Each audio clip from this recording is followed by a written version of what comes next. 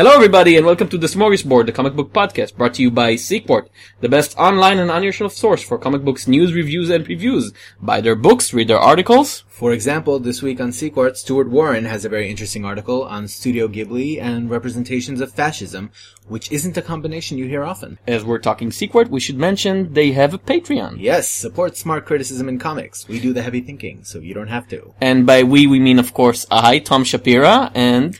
Hello, I'm Sean Edry. Let the great indulgence begin.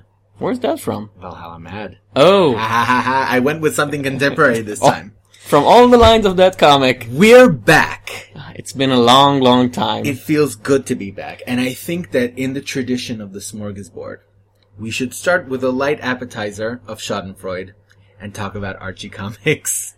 It's been talked to death, but you know, it's Afterlife with Archie, so we'll resurrect it. Yes. Yes, and like the terrible zombie, it spread all over the place. My god. So basically what happened was that Archie Comics launched a Kickstarter campaign. For launching basically 3 titles.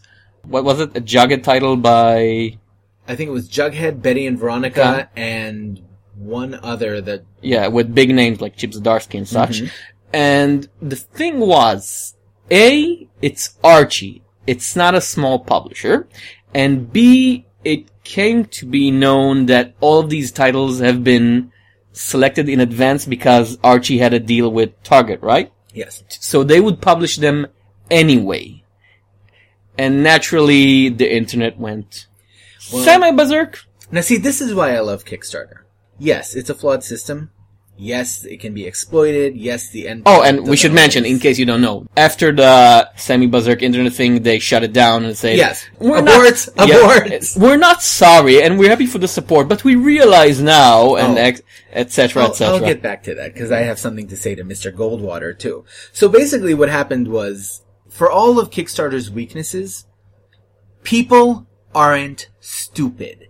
This campaign was asking for $350,000, right? Yep. For 3 comics that were already coming out. It's just that they wanted the money, according to CEO John Goldwater. First physical tile, $20 for the 4 titles. So you pay $5 for a title before shipping. I think it's $10 in total, including shipping. So for a $4.99 book. For a book that, when actually published, would probably be $3.99. So... thanks for your early support. Give us more money. Right. Instead of less. No, it's the way that the CEO phrased it was that they needed the money in order to expedite the release of these books, which would normally be delayed until 2016, 2017. But the fact that you would be paying $10 for a $3 or $4 comic made people realize, I mean, that's the source of the negative criticism. Kickstarter can and has been used to crowdfund projects that would ordinarily not come to light, right? That they would not exist. Fresh Romance would not exist without Kickstarter. The Veronica Mars movie would not exist without Kickstarter. You see it a lot in video games. Yeah. You know, games that would not have been published only exist because of Kickstarter. The fact that they thought that people would put down over $250,000 for books that were already being written, drawn, whatever, like they were already contracted, demonstrates ignorance. And really, if you need anything to launch a successful Kickstarter, you need to know how you are perceived publicly. Because Mark Waid, you saw Mark Waid's reaction to this. Yes. He was like, you guys don't know what's going on behind the scenes at Archie, financial difficulties, whatever. But here's the thing, Mark Waid. And really, he's been screwing up so often with social media, he needs to step back for a little bit. Because all of a sudden, it does not matter the reality of Archie comic situations. The fact is, they're perceived as having a license that is lucrative. They're putting out books on a monthly basis. They don't have any, it's not like they're near bankruptcy, you know, like if Kickstarter had existed in the mid-90s, maybe they might have saved Marvel from bankruptcy, but at least everybody knew about it back then. It's a matter of public perception because publishers have used not Kickstarter, but a Kickstarter model before. Top Shelf, when they had their near breakup in the early 2000s, you know, they called for people basically buy a lot of our products quickly or we'll fold, and people did it. Fantagraphics do it, I think, semi-annually by now. Mm-hmm. And for some reason, with them it's okay because they're such a small niche highbrow publisher, which is basically call for their audience. We're giving you all these high-end products which cost us a lot of money. Kickstarter loves underdogs. Yeah, and Archie would have to suffer a lot to be perceived as an underdog, and according to all sources, there really are financial problems with Archie because the company is in constant lawsuit battle, I recommend you should read The Outhouse. They had a very good article about it when the scandal came to light. Yeah. But what they said at the time, they were absolutely right. The whole idea here is it's a problem of public perception. You are asking your readers to pay more than twice the amount. It's like, you remember that Tezuka Kickstarter? Yeah. Right? You're asking readers to pay more than they would have ordinarily for no other reason than to expedite books that would have existed regardless. That's not what Kickstarter is used for. Of course it got shut down. Because people were not having it. Yeah. So every time you forget how Kickstarter works, the crowd will be happy to remind you. That's what I like about them. Next. Marvel has approached Ava DuVernay as a possible director for Black Panther. She is currently best known for having put out Selma. I think that's her only feature film, right? Is it? Well, if it is, that's a hell of a debut. Yeah, that's a good start. Now, there were also reports that they may be looking at Rick Famuyiwa, who directed Dope. Which I have no idea I what haven't it is. seen, but apparently it's a very impressive film. If he gets Black Panther, they might give Captain Marvel to Ava DuVernay. So it's good to keep seeing strong contenders still in the race. They're not neglecting these properties. It's an interesting choice. You know, watching Selma, I wouldn't think Black Panther. Well, Not a lot of jungle action in Selma. Maybe I missed something. Maybe I napped no, up. but the optics would be very, very good for that. At the time we said, what would happen if Michelle McLaren steps down from Wonder Woman and a man took her place? Yeah. So here it's like, if you're doing Black Panther, you could do worse than to have an But the question African-American is, director. would it be an African-American director taking control of the narrative, or would it be Kevin Feige dictating from above, you should do this and that? Because this is what happens. It's always going to be Feige. Yeah. But on the other hand, that's not necessarily a bad thing either. Yeah, Like, but I think it's- we need to wait and see how Ant-Man turns out. And based on that, we can sort of guess. And it's, Because there's been a lot of speculation. and it's still rumor and speculation. It's advanced rumor and speculation, but, Yeah. Marvel can switch directors midstream. Sure, it's happened. Speaking of movie news, though, there have been some interesting choices, I think, for new films. So Fox has announced that they're making a New Mutants movie. Now, my head immediately went towards Warlock and Cypher and all of that 80s weirdness. I have no idea how you would do something like that. Well, because the timeline in the Fox X-Men franchise is so screwed up. When are they the current New Mutants? Or the mid-80s New I don't Mutants? even know. Because I'm assuming that Deadpool, for example, and Gambit, which we'll talk about in a minute, these movies are coming out more or less concurrently with Apocalypse, right? Which is Bryan Singer's film. They don't seem to be in the same timeline. No, because Apocalypse takes place in the 80s, I would say. Right, and the others, as far as I know, are contemporary. It's amazing the X-Men's film franchise ability to properly copies the X-Men comics franchise time travel shenanigans, modern X-Men franchise time travel I'm shenanigans. telling you, Alan Davis is probably looking at this being like, even I don't know what's going on anymore. I'm lost. Brian Michael Bendis is looking at this and like, dude, not cool. That doesn't take a lot for Bendis, but that's a different rant. I will say, though, that Fox does seem to be making strange decisions overall, because the other movie project they announced, and this is late-breaking news, is that they would like to reboot League of Extraordinary Gentlemen. Now, Tom, I am imagining Alan Moore sitting somewhere and hearing this news and being like... and he just sees red, and the snakes start pouring out of his living room couch or something. I don't know. It's just, are you kidding me? This podcast brought to you by FX Special Features. I mean, look. At this point, I would rather watch Penny Dreadful. That's not an insult to Penny Dreadful, but I feel like there's really only room for one Victorian monster mashup in the market, and Penny Dreadful has cornered Which that market. channel owns Penny Dreadful? Showtime. And who owns Showtime? HBO. And who owns HBO? I've never progressed that far up the ladder. Because I didn't know. So if Fox owned them, maybe they could do a crossover. I don't think the world is ready for that. As we all know, the first League of Extraordinary Gentlemen was anything but extraordinary. It was so bad that it ruined the career of everyone involved, including Sean Connery. Sean Connery... Wasn't he on his way to retirement anyway? He was on his way, but that was the thing that pushed him over. Sean Connery survived Zardoz. But he did not survive the directors, Andrea Norton, I think, I think so. who did the first Blade and was on the way to be a huge, big action director, and that tanked him. it was a movie that in theory could have worked. Yeah. And had like the right caliber of actors. But wow. Not everything about it went wrong. Yeah. And now, I'm not a big fan of the original comic. I thought it was a bit too self-congratulating and too much Alan Moore enjoying his library collection. Yeah. But I could see what it was aiming for, and the movie didn't seem to know what it was doing other than it's an Alan Moore comic. Those appear to be semi-popular. Let's use them. I understand the impulse of let's try and get it right this time. But Alan Moore's comics seem to defeat the normal process. Yeah, because Alan Moore just don't do it. Yeah, Alan Moore comics are very comicsy. He's not just at his prime. He wasn't just a good writer. He was a good writer who was adept at using the medium properly. He wasn't just a storyteller who happened to fall into the comic medium. He was always, this is the medium in which I chose to work. This is my masterpiece, and I will use it to its fullest. That's why I didn't thought Watchmen was such a bad movie, but it just couldn't work as an adaptation because it was such a comic book comic. Yeah, it was a movie that's, to the extent that it succeeds at all, it succeeds because it cuts out, I'd say, 3/4 of the complexity of the graphic novel, right? They don't really talk about the past, and they don't really go into the flashbacks. And they can do, the strange symmetries, and they can do, they have no replacement for the opening chapters. It's sort of like Spider-Man, right? Like, you want to believe that with the right amount of distance from the previous failures, if you were to try again, you might get it right. And then you could build on it going forward. But like you League said, of Extraordinary Gentlemen, just don't do it. Like you said, we have Penny Dreadful. Yeah. And it's like when the Fantastic Four movie came out, we had it. It's called The Incredibles. You don't need it. Speaking of which. Yeah, well, we might have The Incredibles 2. It's one of those long... I'm ready. Well, it will take forever, I don't care.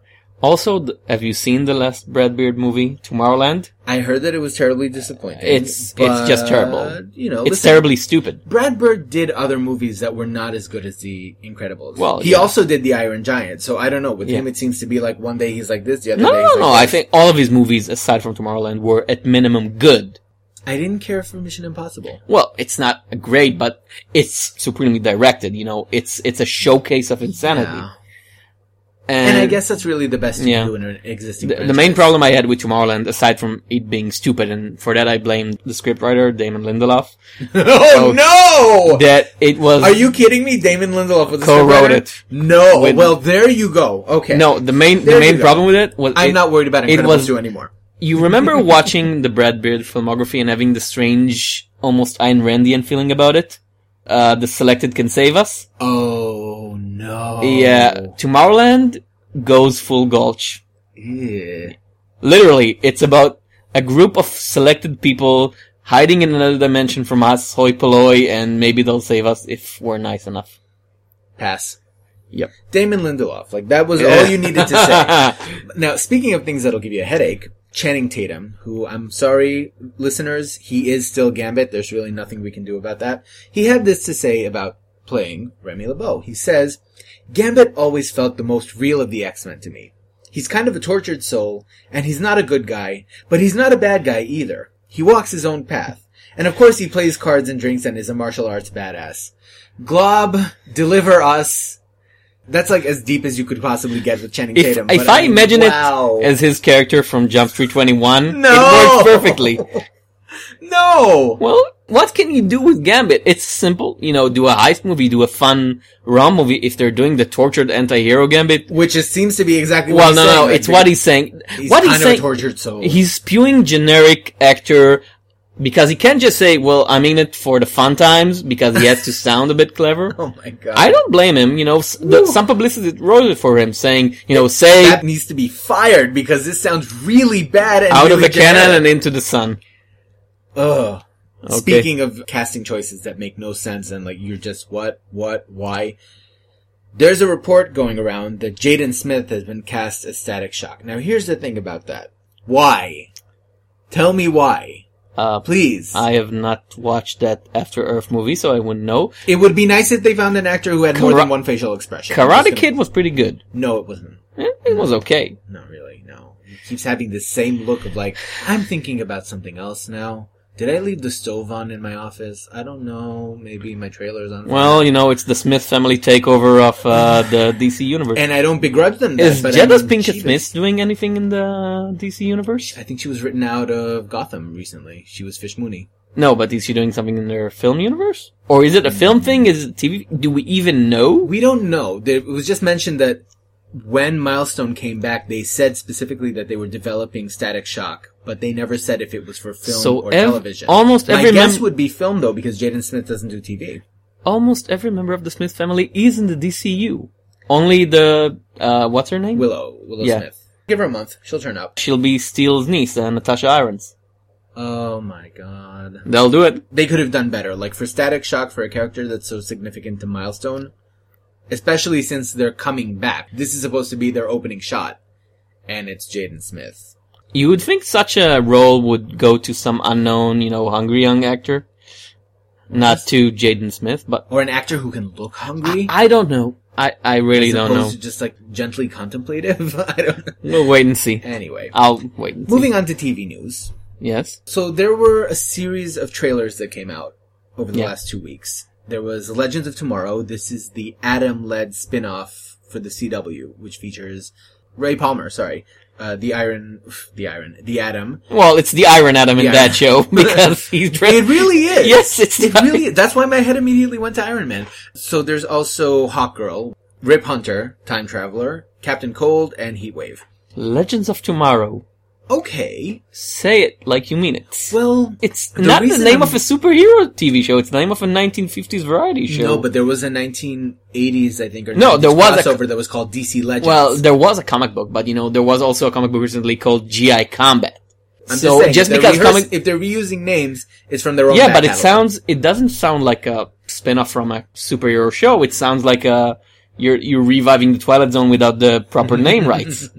Maybe they're trying to get that Twilight Zone audience. If every episode starts with the Atom looking at you like, I control the horizontal, I control the vertical. I will say this, though, to be fair. Hawkgirl in I Married a Reincarnated Egyptian. No! And then she's like, I am a reincarnated Egyptian. No. But, I will say this. The trailer was pretty good. It helps that I know for a fact that the writers on Flash are going to be writing for Legends of Tomorrow too. So it looks like the show's going to have that same lighter tone and not get dragged down like Arrow was. Because Arrow is just... I am just a tortured soul who can shrink.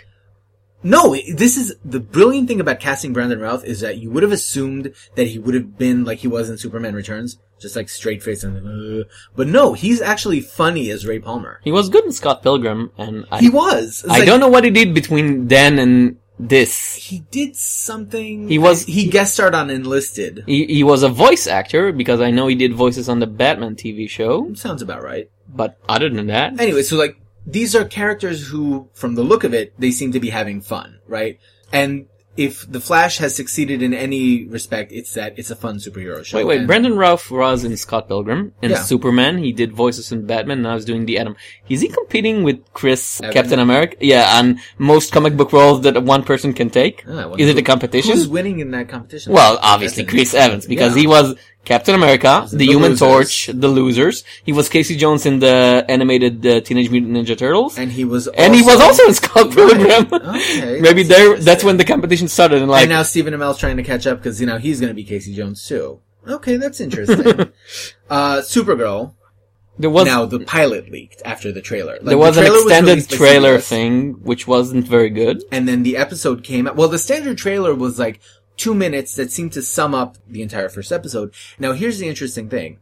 The first episode leaked, but there were no watermarks to indicate that, it had been lifted from an official source, which has led some people to argue that CBS released it themselves. The quote. Test the waters? Yes. And if so, there are sharks in those waters because, my God, it was so terrible. And I hate saying this because I was kind of hoping it would work, but the problem, it's crazy to say it, because how often does this happen? But they ended up bumping against the same obstacle that makes Supergirl in the comics such a difficult character to work with, which is that she is always in the shadow of someone who cannot appear in her story for fear of taking it over. Literally, the entire first episode is like, my cousin Kal-El, my cousin Superman. Have you heard about my cousin? So I have my cousin. It's just like over and over and over again. Constant references to a character who will not be appearing on this show. Your cousin is in another castle. That's what it is. Jim Olsen turns up. James Olsen, as he prefers to be known, which is fine, whatever.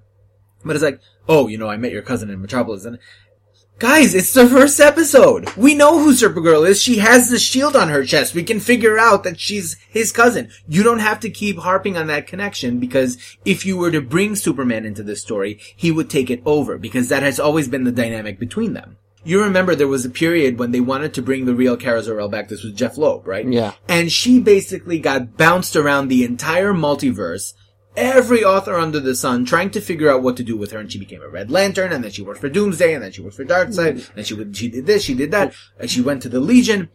And they never figured out, I think to this day, they've never really figured out what to do with her. Yeah. And as a solo character. And that's different from, say, Batgirl, right? Batgirl can have her own independent existence because she is not family. She's not like the little cousin. She's not the little sister, the little sidekick. She does her own thing. Really, even Robin, when you think about it, like Damian Wayne or Tim Drake or even back in the day, like Jason Todd, whatever, they could have their own adventures and be somewhat perceived. Maybe it's because characters can distance themselves from Batman in universe, because everybody can say, well, I'm a bit tired of being with him. Right. I'll do my own thing. And with Superman, you can't have her say, well, Superman is a jerk. I'm going away, because nobody would buy, oh, Superman is being a jerk. It raises so many question marks. Like, okay, so they have acknowledged that this show is not related to Man of Steel. You can tell that by the fact that Metropolis exists and is not a crater. And their first preseason, everybody's going, oh my god, Ron, it's another one! So, it's meant to be its own thing, which is fine. But that also means that Superman is around, and presumably up until this point, he still thinks he's the last son of Krypton, right? He's alone. And she is also, like, alone, and she doesn't have any family. Well, I'm not going to spoil, but anyway. I haven't watched it. Okay, I won't spoil, but let's just say there's some complications there. But anyway, there is no reason for her not to reach out to him, except for the fact that this show is called Supergirl, and she will not be able to establish herself in the shadow of Superman. It's this paradox of invoke his name to keep people interested, but don't actually have him there, because then he's going to be the one everyone wants to watch. Well, Supergirl as a character is still waiting for someone who would do her properly. Right. You can do it. I don't think there's such a thing as lame it is to say, a bad character. There's just not a bad character, but a bad character interpretation. Yeah. And the problem is that nobody seems to have the magic touch yet. Right. The closest that I can remember to Supergirl having like a viable long-term identity was when Peter David was doing that, but then he did every possible tactic to keep her away from her. She's an angel of God. And then it became his Fallen Angel series for IDW. It was so unofficially. It was so distant that he could actually transform it into another company and another character. And everybody was like, yeah, that's a proper continuation. It's too bad that he ended up retconning that for legal reasons, but like that was obviously the intent. I really enjoyed, her short appearance on Brian Q. Miller's Batgirl one. She had one issue where to add, the Girls' Night Out thing, and it was charming because she was great in the animated series. Yeah. He played her as sort of she's so perfect that she's supposed to be annoying, but she's so charming that nobody's annoyed. Yeah. And it's almost like All-Star Supergirl, because, she's smart and she's nice and she's like, oh, I just want to help you. And Batgirl's like, I really should hate you, but I can't. Damn it, I can't. This is where Jeff Loeb went wrong. He designed her as being stronger than Superman. Like, the idea at the time was supposed to be that she would overshadow him through ability. That's the Jeff Loeb thing of everybody's, his character arc. He acted like an idiot. His characters for the longest time have always been, oh, I'm the strongest. Because Red Hulk comes in and he's the strongest, and Supergirl comes in and she's the strongest, and it's like a 13-year-old boy writing it, and I'm not surprised because are better than yours. And I'm not surprised because Jeff Loeb wrote Commando. Oh no, you had to go and dig that up. Well, it's a great movie, but it's a thing that exists.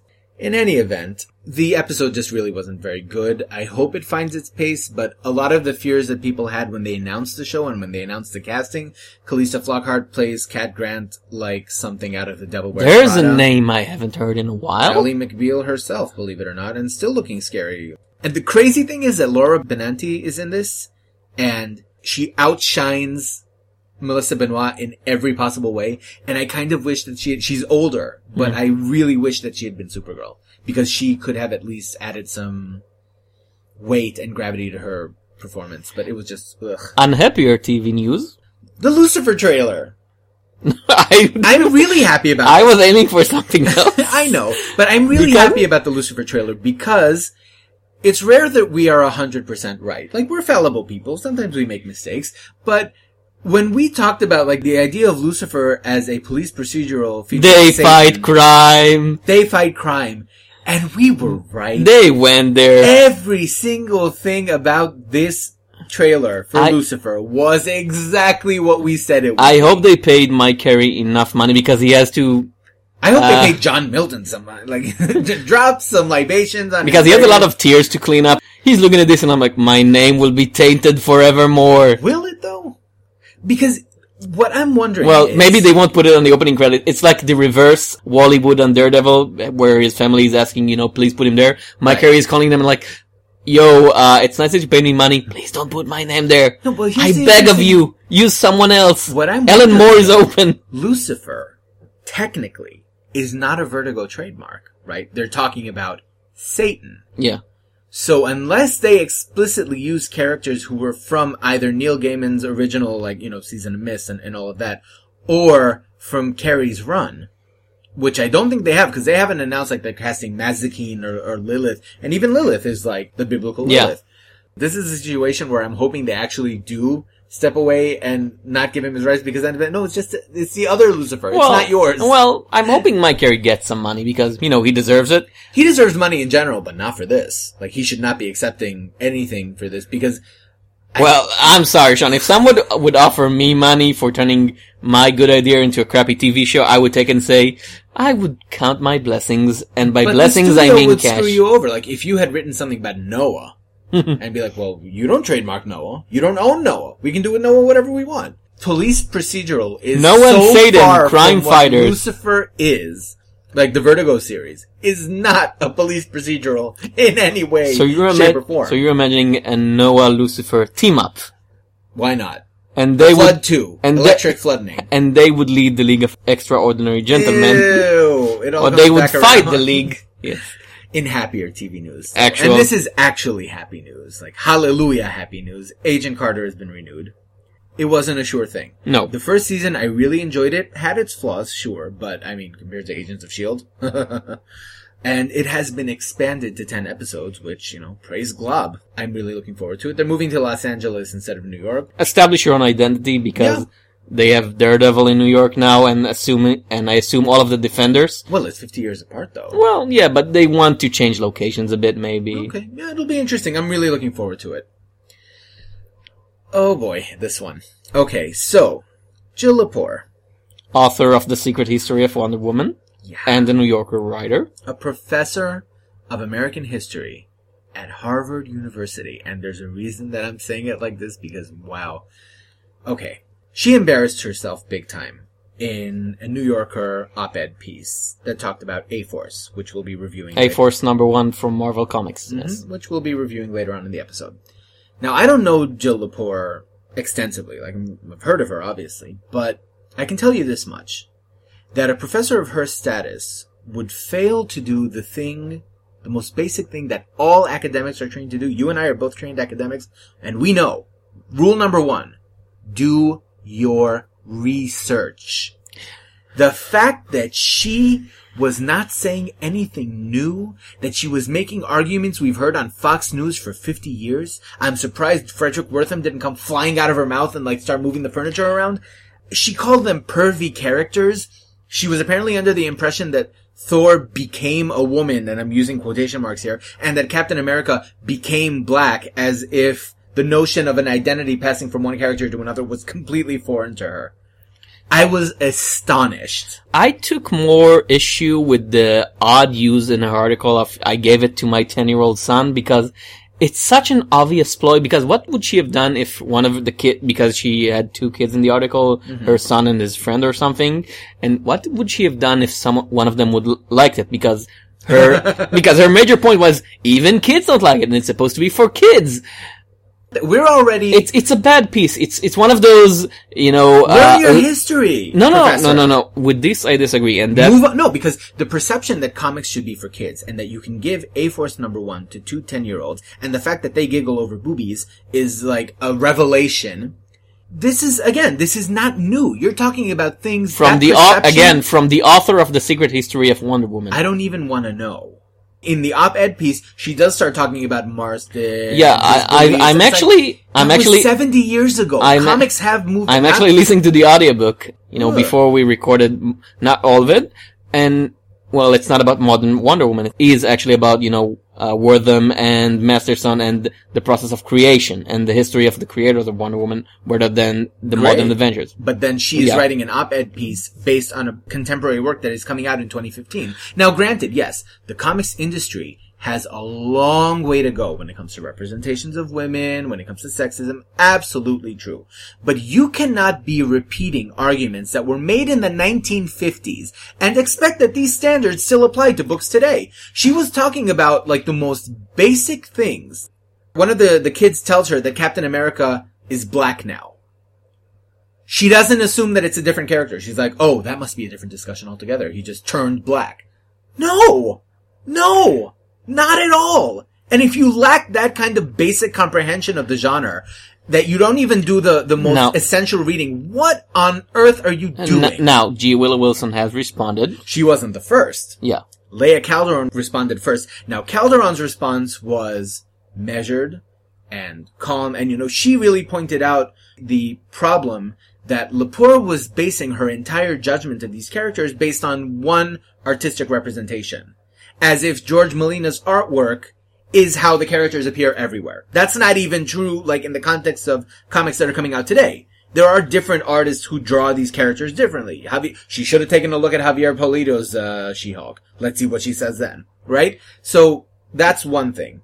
She also pointed out the unfortunate fact that Lepore was basically dismissing these female characters as, just die-staff counterparts of men.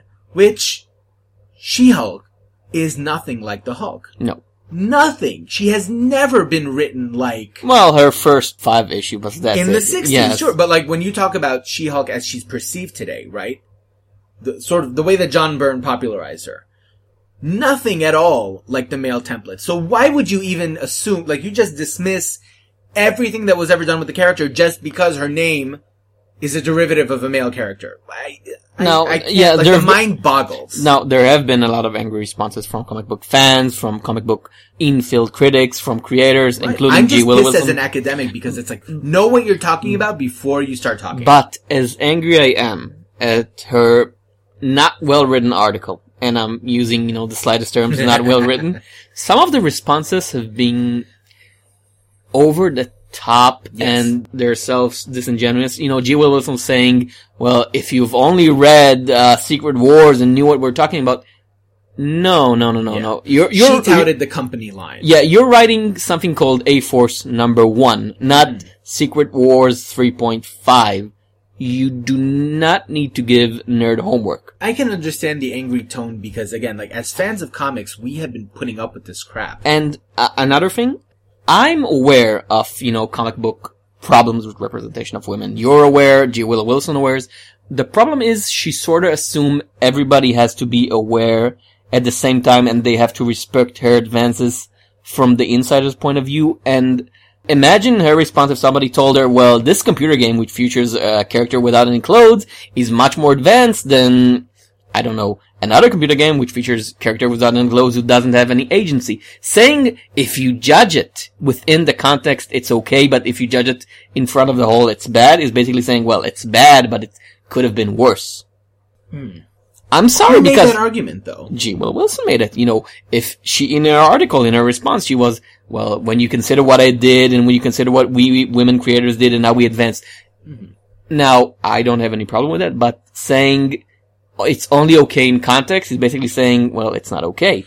Well, what she's saying is that, again, like, the part about doing your nerd homework, that I didn't agree with. If you put out an issue, that issue will be judged. If someone who never read a comic book, if an adult woman who never read a Marvel comic book in her life picked up A-Force #1 and said, well, I don't like this representation, I don't like the fact that all of them are model looking. I don't like the revealing clothing. You can't just tell her, well, it's okay because in the 1990s, it was even worse. That's not a great defense. But, on the other hand, if you were a layman and you picked up this comic and you were justifiably angry about how it appeared, that would be one thing. Yeah. The anger towards Jill Lepore specifically is because it was a Harvard professor. It was she was doing the calculated insult thing. Yeah. She's punching down and punching down at who? Because the gist of the article is that same kind of calculated highbrow dismissal of going back to the idea that comics are juvenile crap. Now, yes, God knows that right now, Marvel are not at the peak of ideal maturity. That is certainly true.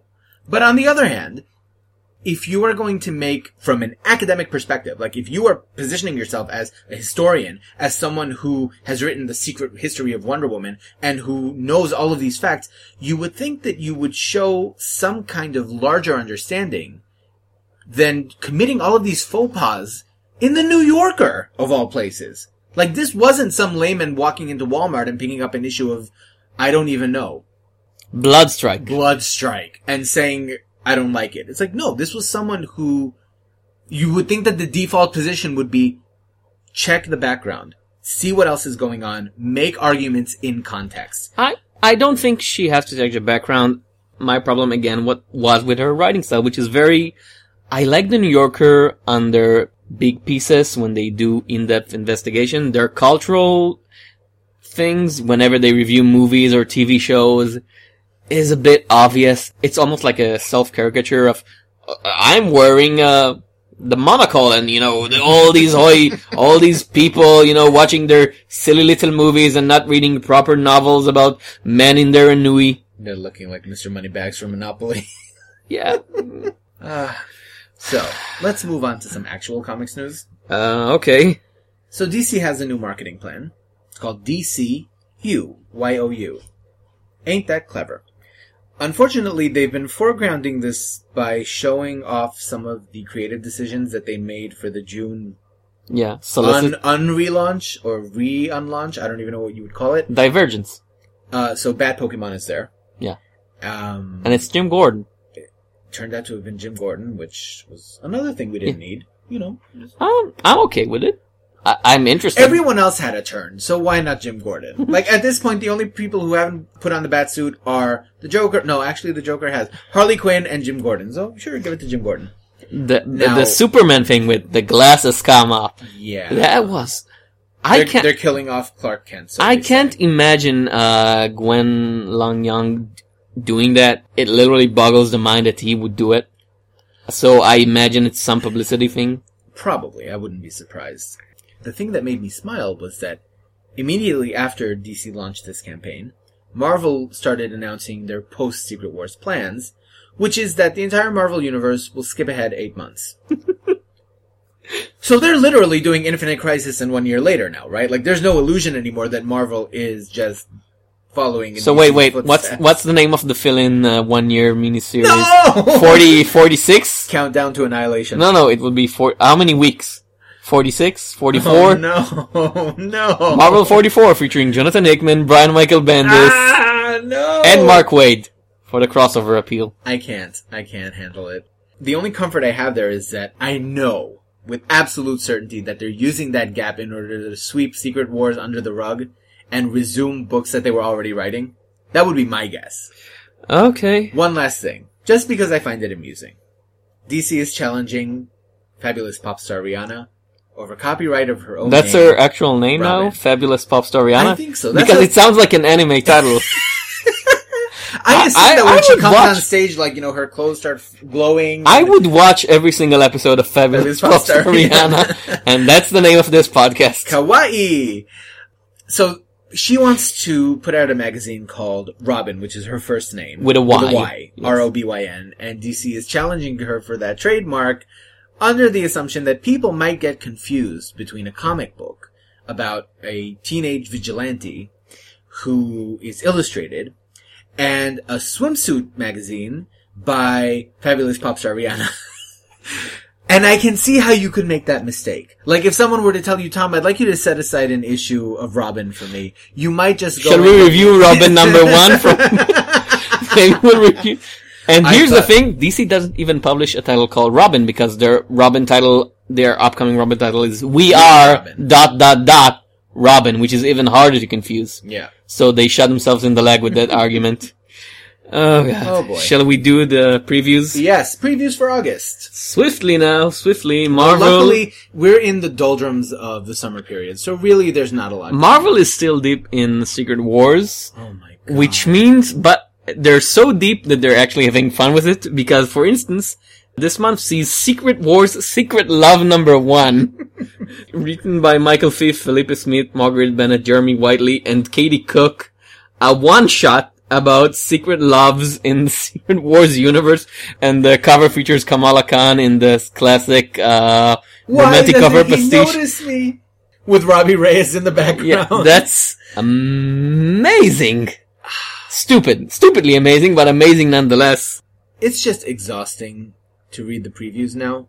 Yeah. I can't even imagine what actually reading the damn thing must be like. I'll tell you when I finish. Oh, I do it after all. You're doing the whole thing? You're reading all of Secret Wars? No, not all of Secret Wars. No, I mean, like, can you imagine what it must be like reading the entire thing? I No, mean, just reading the previews, I was like, my eyes started rolling in the back of my head. I don't think there's many people who can afford it, because reading the whole of it must be like $1,000. There's I wouldn't be surprised. dozens of titles ongoing miniseries. You don't have the time or the money. Who has it? And if you have it, you should invest. Find something better to do with your money. Yes. Your choice? Well, Scotty Young and Jim Mahfood are putting out a one-shot. Howard the Human. Scotty Young's good. Jim Mahfood, good. Has he Howard. been doing anything lately, Jim Mahfood? I don't know. Yeah, he's doing the Miami Vice remix for MW with Joe Casey. Which I haven't read yet. I just browsed it. The art is spectacular on that There's one. also a Hank Johnson, Agent of Hydra one-shot. From someone called David Mandel and Michael Welsh. Well, No Michael Welsh idea. I know. I don't know who David... I could see sort of a domestic comedy. It's supposed to be a domestic comedy where the main star is, a Hydra agent. So he takes the kids, he goes to the office, he tries to take over the world. I could see Didn't they it. do that once with, like, Bob? They had Bob, Agent of Hydra, but he was a supporting character in Deadpool. That's, as a one-shot? Yeah, why not? I guess. I mean, like, now they're just putting out disposable one-shots, so I don't even... Ladies and gentlemen, I have been waiting for this, and so should have you. Next Wave Agents of Hate is collected again after being out of print for forever and ever. Okay. The Warren Ellis, Stuart Immonen classic? No. Yes, No. yes. I mean, classic depending on whether or not you read it, because it was not widely...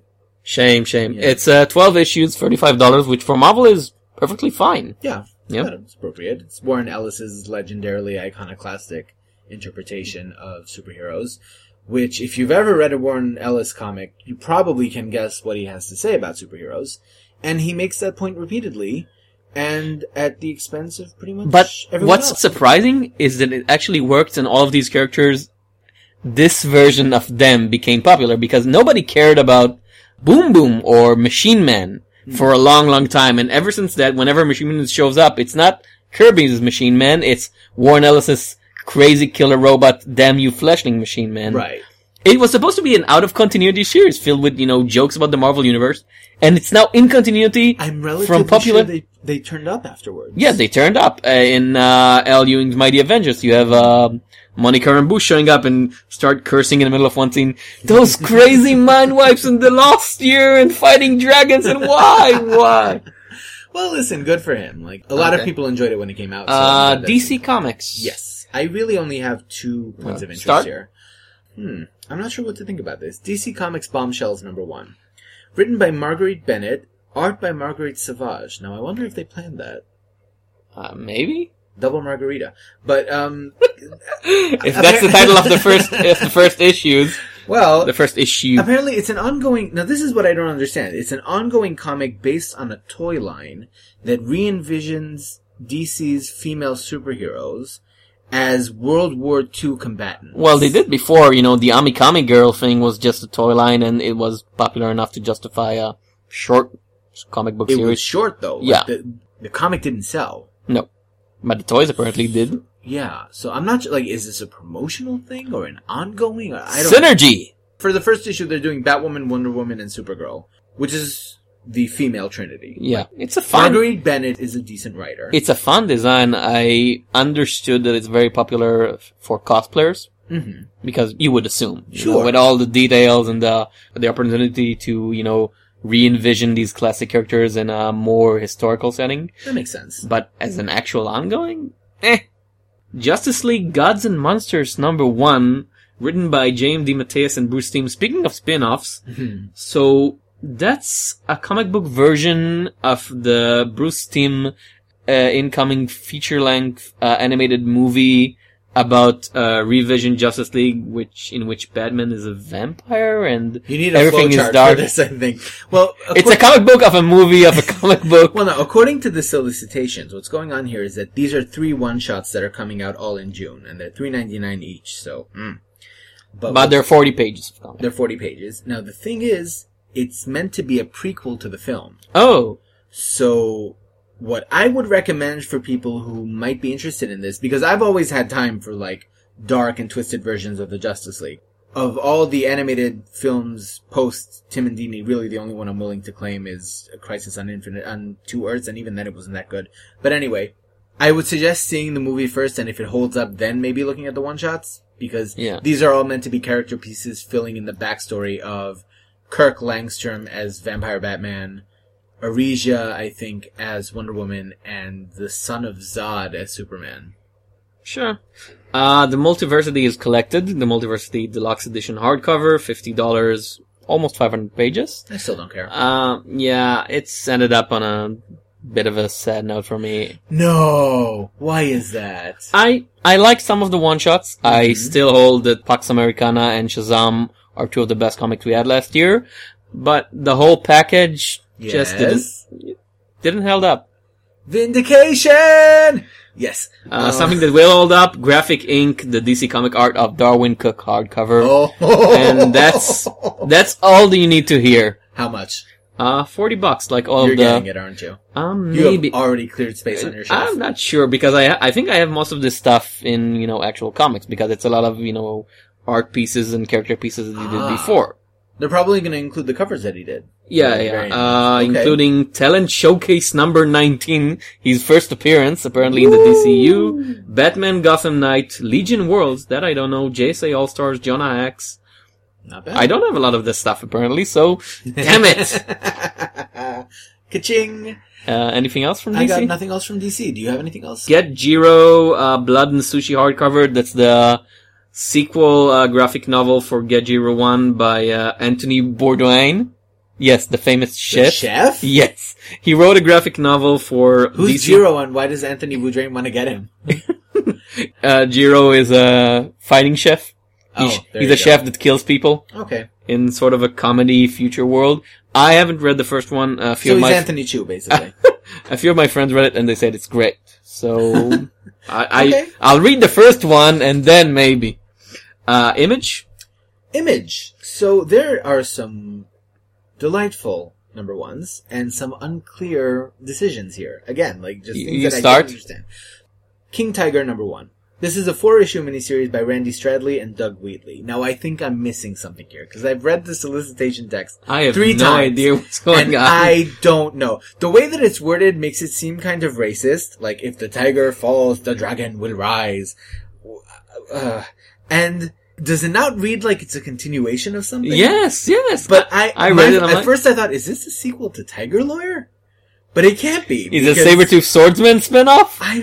I have no idea. I don't know what this is. I cannot recommend it one way or another. Phonogram, The Immaterial Girl #1 by Kieran Gillen and Jamie McKelvey. Well, they're back. Yep. The Magic and Music series is continuing, and I enjoyed the first 2, not to the degree that a lot of other people enjoy them, mostly because Gillen's musical taste is not my musical taste.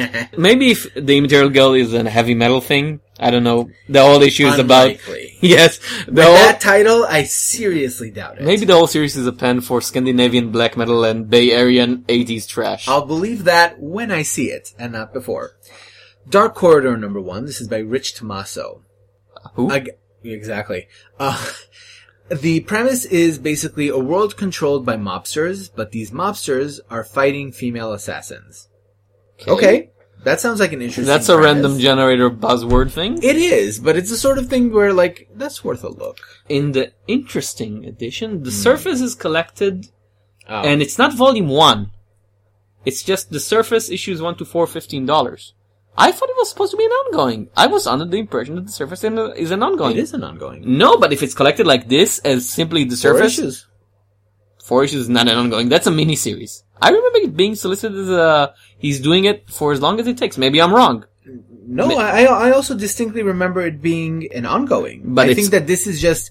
No, because they're not saying it's not volume 1. Maybe it's a typo. And all of the volume 1s in Image always cost $10. This is $15, which is the price they do when something doesn't have a continuation, where it's one volume and that's it. But if the Surface had been cancelled or abbreviated into a 4-issue miniseries, I'm assuming they would have announced it. That seems very Maybe it's strange. intended from the beginning to be 4 issues, and No, because I remember when it was announced at Image Expo, they specifically said that it was an ongoing. That's strange. Very weird. Anything else from Image? Actually, quite a few. So, 8 House, Kiem number 3. This is by Brandon Graham and The numbering. Shursho G. Penalta. Now, I figured out it took me a minute to figure out the numbering, but here's basically the way that it works is that this is a continuation of 8 House. This is 8 House number 3, but it's part 1 of Kiem because Arcadia was issue 2 and 1.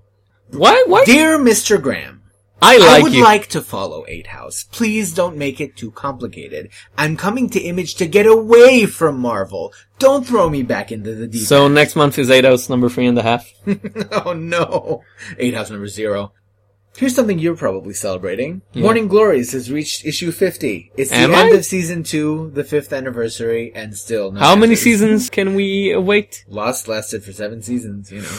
So that means there's 5 more to go! 75 issues more. Are you ready for it? No, and I'm not sure anybody's ready for it. Wow. There was one other number 1 that seemed interesting. It's The Beauty number 1 by Jeremy Hahn and Jason Hurley. That's a pilot season thing that's revived. I thought they stopped that, but I thought so too, because I don't remember, the last one that they put out was the one about the girl who's like this tactical genius, and she leads gangs in Genius, open right? warfare. Genius, that was the one.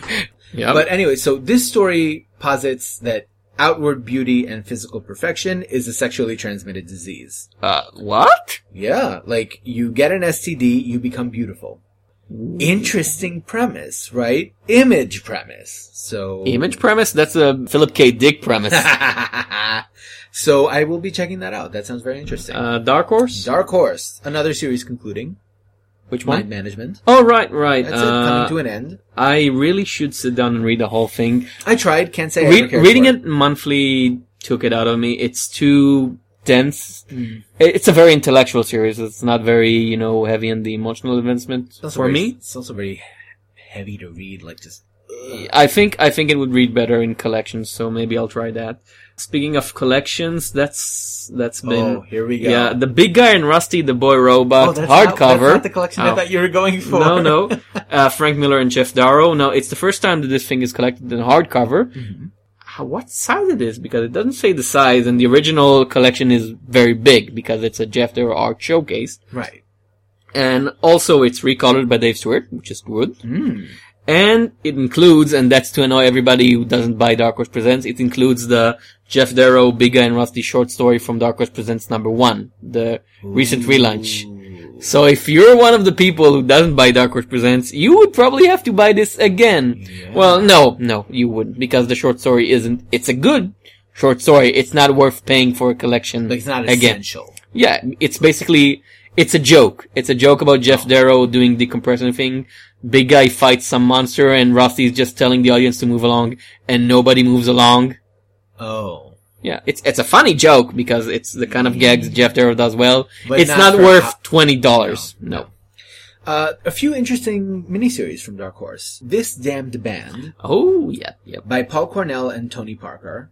Combining black magic and classic rock. So if you didn't like the Phonogram D Material Girl, here's the alternative you were looking for. That's my also, series. This is vindication for all those people who used to think that if you played the Beatles records backwards that you would hear them like saying Hail Satan or something. So now apparently it's true. I like Paul Cornell. I really I do too. He's so... He was in his wasted writing at Marvel. He was completely wasted. I didn't think MI13 was a waste of anything. I thought it was a glorious Didn't series. last, though. No, but Dracula shooting vampires at Earth from the moon. Yes. There's also Zodiac Star Force. The miniseries, which is a Western, magical girl thing. Some kind of magical girls versus mean girls. It's by Kevin Panetta and Paulina Ganuza. The art looks great. The preview design. But we're getting Power Up a month before. Yeah. It's gonna be a competition. Well, I mean, Kate Leth is Kate Leth. Yeah. Right? There's no competition per se, but okay. I'll give it a try. Can the American market sustain 2 ongoing magical girl series? I guess yes. we'll find out. Yeah, we'll see. Maybe it will be like when Wayward and Hext came out at the same time, and one of them turned out to be very good, and one of them turned out to be Wayward. And the one that was very good ended up being cancelled. Damn you. Oh. Or ending. Okay, I'm not going to say Sherlock Holmes and the Necronomicon hardcover by someone called Sylvia Coudray and someone just called Leslie. L-A... No idea. It's a European thing that's translated to English, and it's apparently a continuation to something called Sherlock Holmes and the Vampires of London. Is this a humanoids thing? It's just a European thing. Huh. Well, Sherlock Holmes works in crossovers surprisingly well with just about anything. You can plug Sherlock Holmes into anything and it works. You could turn up on Eternia and be like, elementary. On the other hand, I've read the Sherlock Holmes Myth Cthulhu thing like 5 times by now, mostly in novel or short story forms, but... You're talking about Emerald... Well, that's the main one, the Neil Gaiman's Emerald... Study in Emerald. Study in Emerald, but there's a book called The Strange Adventures of Sherlock Holmes, which is a collection of short story of Sherlock Holmes pastiches, and... Like the weird pastiches. Yes, and a lot of them are Cthulhu. Yeah. Everybody likes the Cthulhu. Well, it's the ultimate clash between the person who can deduce anything and the undeducible. Right? The thing that you can never know. The undeducible Cthulhu is a good superhero title. There you go. Prometheus, the complete Fire and Stone hardcover. That's a collection in hardcover of all the Dark Horse miniseries of the recent Fire and Stone thing, which is... This is a Hellboy thing. No. It's Predator Fire and Stone, Alien Fire and Stone, Prometheus Fire and Stone, and Alien... Oh, that Prometheus. Yes. Okay. Yeah, not Iron Prometheus, not the Hellboy thing. Okay. Kelly Sue DeConnick, Paul Tobin, Chris Robinson, Christopher Sabella, Joshua Williamson, Joanne Ferreira, Patrick Reynolds, Dan Brown, Ariel Olvedi, Chris Muniam. It's a good creative team. Some of them. Not bad. $50, 480 pages. I'm not a big fan of these franchises, so I won't be seeing that one out. No, I'm not a fan of Dark Horse's particular interpretation of these franchises, so no thanks. No Predator, but the Schwarzenegger Predator for me. Anything else from Dark Horse? Well, there is one thing. Yes. But I would like for you to talk about it, because really I feel that it's closer to your heart than it is mine. Damn, I completely forgot about it. The fact that you forgot about it astonishes me, because that was like, as soon as I saw it... It's the literal elephant in the room, because it's the size and weight of an elephant. Tom, I would like you to tell our listeners about so this Dark Horse is releasing thing. A hardcover. Yes. Which costs only $30, which includes over 1,000 pages of comics, and has the talents of Tim Seeley, Stephen Grant, Phil White, Robert Kirkman, Michael Halperin, Scott Nichol, Bruce Timm, and Max Texeira. And it's He-Man and the Masters of the Universe mini-comic collection. Yeah. You need... I assume that if you buy this, you have to lift this thing above your head and yell, I have the power. And then you're transformed into someone who would actually read it. Oh no! You need to be He-Man. Actually lift it over your head. You need to be He-Man to read this thing. Wow! I mean, where did this even come from? I'm just amazed because how cheap could it be to produce over 1,000 pages for $30? How is this even possible? Is that probably doesn't bode well for the quality of the actual hardcover. Maybe it's a mistake. I can almost assume, $50. 1,200 pages. Yeah, $50 maybe. And that's the lowest that I can think of. And it's color. It's not black and white. At 30, I'm just assuming people are going to buy it just for the hell of it. Yeah, to throw at other people. Maybe it's 1,200 pages, but like every page is half of a hardcover page. That would be odd looking. Like a tiny flip book. Because I never saw these mini comics. What do they look like? Are we talking like sequential panels? Are we talking a line, horizontal, vertical? I think it's a 4 square thing. Oh. Maybe they're putting some of them on the same page. How many of them are there? 50%, that's 600 pages. Yes, how many of them are there? That's an odd list. Wow. Bruce Timm, okay, it's one of his earliest works, fine. And Team Silly? Dark Horse doesn't hold the license for He-Man, right? DC does. Well, but they're putting out like Masters of the Universe or something. Yeah, but a lot of time, Dark Horse or IDW would publish old collections of stuff that DC and Marvel owns, because who's doing the Marvel Dailies thing, the hardcover collection? That's IDW. That's okay. But some of those names, Robert Kirkman? Wasn't he like 10 when this stuff aired? He's our age, I assume. That would be the point, I'm guessing. What, did they send him some fan fiction and they published it? That's how Kurt Busiek got started. Yeah. Boom! Boom. Has two interesting number ones that I would like to know more about. So the first one is Welcome Back number 1. We already mentioned Christopher Savella. Wait. Back. It's we, open brackets, LL, I'm not close playing brackets, that game. Come back. I'm not E.E. Cummings. I'm not going to start parsing where the parentheses go. This book is called Welcome Back, and that's what I'm going to call it. Anyway, Christopher Savella and Jonathan Brandon Sawyer. So, reincarnated female assassins fighting and loving each other over and over and over again.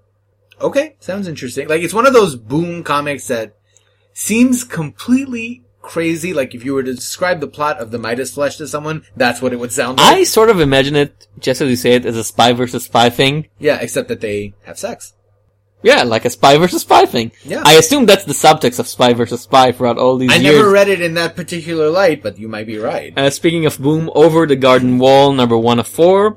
It's a comic book, not a continuation, not a sequel, a mid-equal. It takes place between certain episodes of the very well-regarded Cartoon Network miniseries, which I have not seen yet. I have not seen. It got rave reviews. Ridiculously rave reviews. Some people rated it higher than Gravity Falls, for instance. Interesting, and Boom adaptations of Cartoon Network properties usually turn out very well. Anything else from Boom? One other thing, Justin Jordan has a new series with George Coelho called John Flood number 1. Now, it's a police procedural, and as is usually the case with police procedurals, there's a quirk. This one being that John Flood doesn't sleep, so he's in a constant dream state, and he's not sure what's real and what isn't, and he sees patterns. Now, Justin Jordan did Spread, and I wasn't very impressed by that. But I feel like maybe I'd be willing to give this 1 or 2 issues just to see. They're really reaching with the weird detective thing. How weirder can you make it? What other gimmick is left? I'm assuming that this is meant to replace Hext. We've had everything. By the time of Chew, by the time of the Cannibalistic Detective, we've pretty much had everything. Tap Dancing Detective? Dark Horse have in their Dark Horse Presents right now something called Word Detective, which is even stranger. There's a detective with more senses than any human has. Apparently he's an alien, which is fine. And then you discover he took the place of a regular shitty human detective, and this detective find himself in the body of the alien in another world. Wow. That's weird. That's trippy. That's a weird detective. That's what you go for, though. From the Strange Going Stranger department from IDW. Yes. Drive number 1 of 4 by Michael Benedetto and Antonio Fiuso. That's an adaptation of the movie. I didn't even know which Drive. Is it the movie? The Ryan Gosling.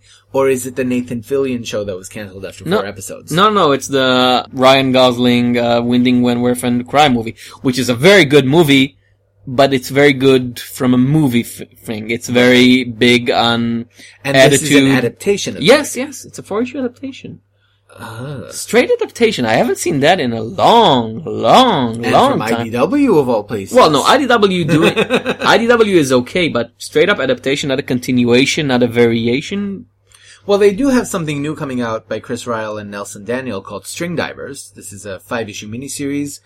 Renegades saving the world from subatomic arcane threats. Whatever that means. I'm assuming that Grant Morrison is sitting somewhere going, Tachyons! String Fury! Or he's probably sending, like, Chris Ryall letters saying, if you are going to delve into chaos theory, what you might want to know is that the arcane powers of the universe function... No. Not gonna go down that road. Anything else? That pretty much sums up the August previews. Can we actually talk about comics? We can review comics. Now, since we've been gone for a while, we're going to do something different this time. Normally, we do 3 number 1s in a trade, but since we were gone for 3 weeks, we will instead be reviewing a few more number 1s that came out while we were away. So, let's start with the big one. A-Force number 1. We've mentioned that before. I have a deja vu. It may have come up. Written by G. Willow Wilson and Marguerite Bennett. Art by George Molina and Craig Young. The full title is Secret Wars A-Force number 1. Mm-hmm. It's a Secret Wars tie-in, and we're in a world called Arcadia, in which Baroness She-Hulk rules with not an iron fist, with a green fist. Yes. And it's not more a of a fist. hand. Yeah. More of an open hand. It's apparently a very nice place. As good as a realm can be under the universe of God Doom. Mm-hmm. And the local superhero team is called the A-Force. It's an all-female team taken from all over the Marvel universe. We have Captain Marvel. We have Nicole Minar from The Runaways. We have Miss America. Classic Disco Dazzler, by the way. Yes. Miss America from Young Avengers. And where was she originally from? Joe Casey's Vengeance, I think.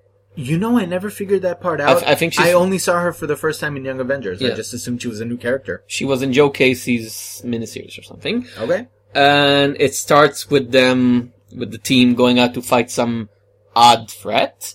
And because of reasons, Miss America breaks one of the rules of Doom, and so must be banished forever. That's the plot.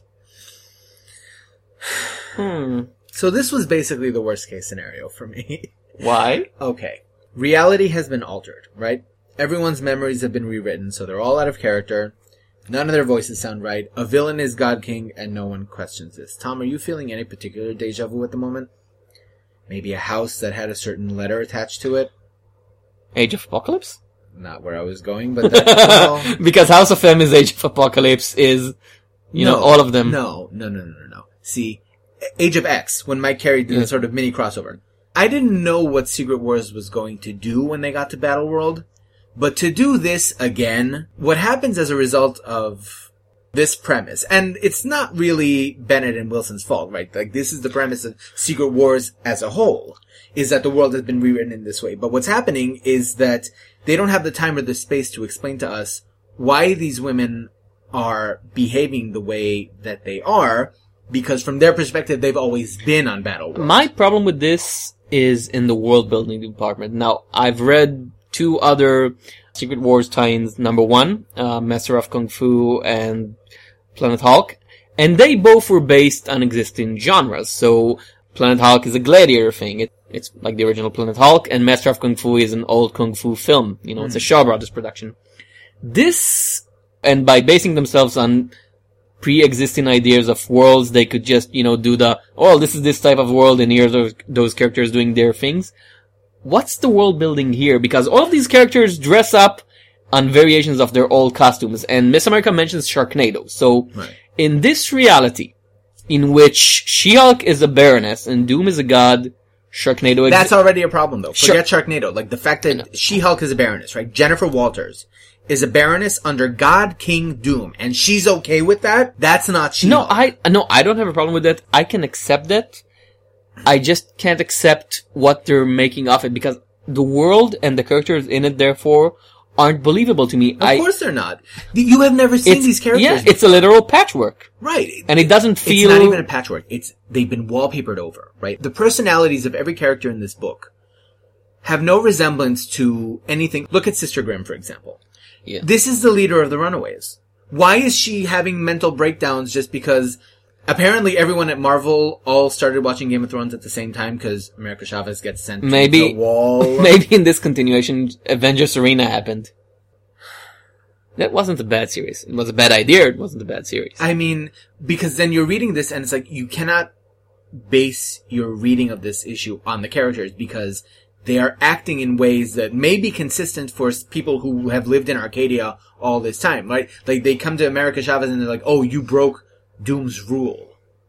That doesn't say anything to us. We're being thrown in medias res, but who cares? The storytelling is a bit patchy. There's the thing with the Megalodon. Now, in page 9, is he firing a laser from his mouth? He certainly seems to. Is somebody firing a laser at him? Is somebody stuck in his mouth? Did he eat anybody that can shoot lasers? I don't know. Because we see Dazzler later, so we assume she shot at him, but... Well, what she says is, come at me, basically. So it seems that he fires at her and she sends it back to him. Because that's Dazzler's power. Like, she absorbs sound and shoots back light. And then he's thrown away for some reason from an odd angle. I don't know. That's not a good storytelling. The art doesn't help here. It's competent but unclear. Really disappointing. Really disappointing. Like just the basic fact that they started with a rehash of House of M, right down to the fact that the issue ends with like something from outside coming in that's supposedly going to clue them into the fact that the world has changed. Also, if they're living in this world and they know that Doom is God, why does America even, come close to throwing something over the wall? That's in character for America. No, but she doesn't think about But in a universe where God exists and he's pissed at you for doing certain things, you wouldn't do that. Impulse. No, she would. It's in character for her, at least the way that Kieran Gillen depicted her, that she's a sort of hothead who does things But in this world, she's not rebelling against anything. Everybody's living happily in Arcadia. Well, that's the tension between, like, on the one hand, they have to be recognizable in some way, shape, or form, and yet, no, they shouldn't, because if they had always been on Battleworld, then we don't know these people. Yeah, from her few lines, I don't get the sense of the Kieran Gillen screw everything version. The fact that She-Hulk tries to defend America Chavez and Doom is like, no, she must be taken away, and she doesn't do anything. She-Hulk is just like, oh well, she gets sent to the wall, I'm sorry, there's nothing I can do. It just does not make any kind of sense at all, and I don't understand it, and I didn't enjoy it. The problem that I have here is that I'm not sure what to do. If this book continues after Secret Wars, I'm operating on the assumption that they would restore some kind of recognizable tropes to these characters, right? Some way that they can be people who I actually recognize and want to read about again. If that were to happen, I might come back and try it, but this is House of M, and I hated House of M the first time, and I don't have the patience to go through it again. So, nope. Shall we do Fight Club? Fight Club 2, number 1. That's not going to be confusing. No, it's not. We're adults. Chuck Palahniuk and Cameron Stewart, who, there's a name I did not expect to see on this book. Well, I expected because I've read the previews. We both read them. It slipped my mind, I guess. It's a continuation of the novel, not the film, which I haven't read. Mm-hmm. This is a very Chuck Palahniuk comic. You want to introduce it? Because I've never read the Chuck Palahniuk book. Neither have I. I have seen the film, and I know that the film took liberties with the book, but I also know that Chuck Palahniuk was okay with those liberties. Well, I've read some of his nonfiction articles, so you are right. It is a very Chuck Palahniuk thing. From Feeling Alone. I don't know that there's anything insightful to parse here, because, okay, it's an unpleasant comic to read, which, if you're familiar with the works of Chuck Palahniuk at all, you know that it's an unpleasant It's intentionally, yes. Yeah, it's deliberately. What's the plot? The plot of this is that, having been treated for the multiple Tyler personality Durden disorder that manifested as Tyler Durden, Sebastian, as he's currently going by, is married to Marla, and he has a son, and basically, he ended up going back to the kind of domestic life that Tyler Durden found revolting. He moved from Fight Club to American Beauty. Right. That sums it up actually pretty nicely. Yeah. Fight Club 2, American Boogaloo. Yeah. That about sums it up. And then, the issue basically is him trapped in the horror of suburbia with his wife and son, and his wife is like, oh, I remember when he used to be so exciting, and she goes and sits in, I don't even know what that scene was. Support groups for people with certain conditions. In this case, a condition that makes 9-year-olds look like they're 90. It's a thing. It's a very rare thing, but it's a rare thing. I think it's called systemic hypoplasia or something. Yeah, they mention it in the comic. And then she's like, he doesn't give me an orgasm. And the 9-year-old who looks like 90 is like, what's an orgasm? Ugh. Ick. And then, really, it's pretty much just reiterating the same mindset as before. Tyler, of course, pops up, inevitably. And although it's a very different interpretation of the character. He looks more like Fabio than I think of Brad Pitt. He literally looks like the main character with his hair, painted blonde and longer. Yeah, which I'm guessing is intentional. Because more people would have seen the film than the book at this point. Yeah. I don't think it's a badly written comic. It sets out all its point. It knows what it wants to do. I think the problem is, what it wants to do is something that Fight Club already did. Yeah. And what it did was in 1999. That's when the film came out. The book came out, 4 years earlier? Yeah. There's no evolution here in terms of the mindset. It's the same anarchic BS as before. No, and in the 21st century, in 2015, it feels out of place. The concern of the fallen manhood is not a popular thing to do right now because by this point either you accepted and changed with the times or you're a men's rights activist. They would love this book. No, I don't think so because I assume it would end up mocking them because Chuck Palahniuk isn't that self-aware. Isn't he? No. I mean, because the issue manages to sort of, it glorifies Tyler. Well, that's what Fight Club did in its first half, and then you realize he's a maniac. Is there a point to this beyond just reiterating the first... the first film was great, and I haven't read the book. The issue seems to be doing something with the son, but I had no idea. Like, they get to the end and it's like, so I don't understand what... Because he's medicated, but then he's not medicated because his wife has been switching. I think they're doing well. The narrator is not sure what's happening to himself. There's some nice artistic bits with the pills actually falling on the images and covering words and covering. Stewart does a good job. Yeah. What does it add to the Fight Club idea, to the first film, to the first book? Also, if anything, it shifts the emphasis. All of a sudden, he's like, I escaped for 53 minutes a day, and I'm running the world. Tyler Durden is now a global phenomenon. I think you might be stretching credibility just a bit. I'm unsure about the first page, which ends with publicize us, which is, I hope it's supposed to be a mockery of itself, because if they take it seriously, that's the sort of thing that the movie and the book were against. The whole point of it was that Tyler's, primitivism, the whole Tech Baker manhood was a false idea. It knocks it down. That's the anti-men's rights activist movie / novel. Except that here he's reiterating the same point again, and then he sort of turns out to be true. Because Tyler has all of these supporters, right? It's one of those, maybe when it finishes, I'll read it if I hear good reviews. Yeah, I'm not... Based on this issue, I'm not sticking around to read it monthly. Let's talk about Valhalla Mad #1. By Joe Casey. Joe Casey and Paul Maybury, Image. Let's get the elephant in the room out of the way. This is Thor, Hogan, and Skinny Volstagg, in all their old school Kirbiness, come to Earth to basically do the plot of the last Cornetto movie at World's End. Yeah, they're doing a pub crawl across the entire planet. They're gonna drink, they're gonna have gluttonalia, and they're gonna have fun. Gluttonalia, that's a great name for a rock. When we read the preview section, we were like, we have to read this issue. But I will say that while you do have the sort of funny, and it's definitely poking fun. The gentrification line is great. Tis be gentrification, I believe. That's a laugh out loud line, and it's rare that you find these in comics. It is. Casey does two interesting things here that I wasn't expecting. First of all, the first thing that the heroes do when they land is save a plane. So, they're heroes. There's no ambiguity about that. And they've been here before. And people know about it. Yeah. That's the second thing. The fact that it's not a secret. Like, they show up, and this old cop is like, yeah, I remember when you guys were here last time, and then, oh, what's it like? They come from a land called Viken, where it's the Jack Kirby thing. Joe Casey does it every once in a while. It's been 5 years since Godland. He's rested. He's filled up. He's ready, and he found an artist who could pull it off because Maybury's designs are really good. I like the designs. The coloring I have a problem with because the coloring in this issue is very not smooth, almost watery. Mm-hmm. Everything is sort of pool shaped out of the lines, and that's very un-Kirby, and it's not good for the storytelling, I think.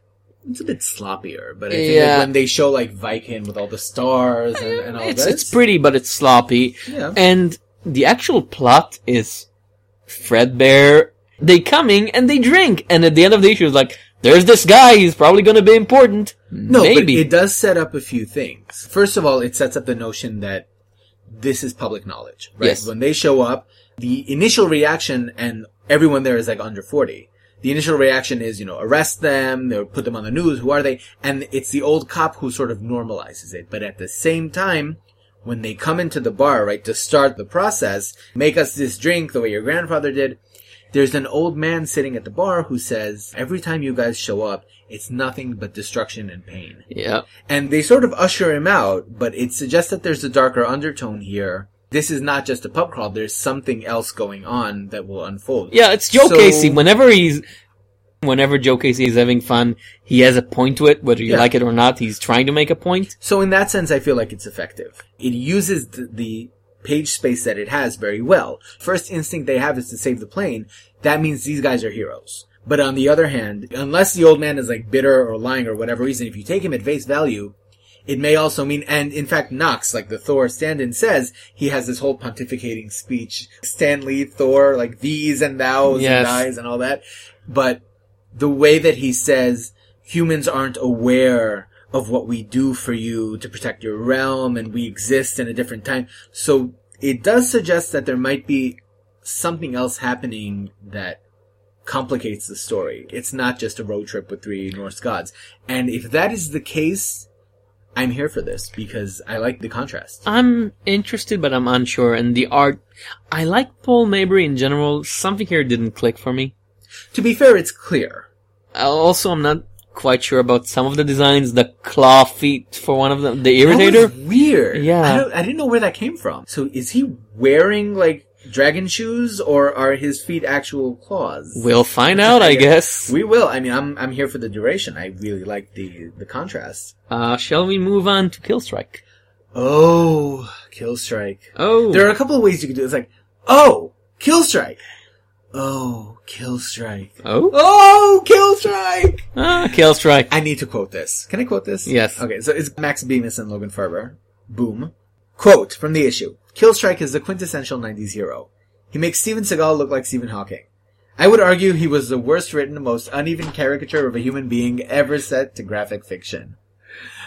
Oh my god, I love this issue so much. Okay, the plot. Yes. Our protagonist is a modern day comic book, not critic, a fan, and he's the sort of guy who reads the Comics Journal, and only the Comics Journal. Yes. And at his misguided youth, he used to read something called Killstrike, which came out from Image, we assume. No names used, which is indeed the worst comic ever. Oh my god. But he has You issues. assume that it was by Rob Liefeld, Yeah. did you? But the time has come, as all times come. Issue number 1 is now worth a lot of money, and he's gonna run back to his home and grab it, and by God, he hates his youth, but he's gonna earn something from them. Only when he picks up the comic, Killstrike comes out on a mission of vengeance. Vengeance! Against something. He's not sure what. Vengeance is what he does. Oh my god. It's like, we've talked about Gravity Falls, the episode where they bring up the Street Fighter character. Mm-hmm. He's like, I must fight the Ultimate Fight Fighters! Take me to the Soviet Union! That's gonna be a problem. For several reasons. Can we talk about Killstrike's design for a moment? He has a belt of pouches.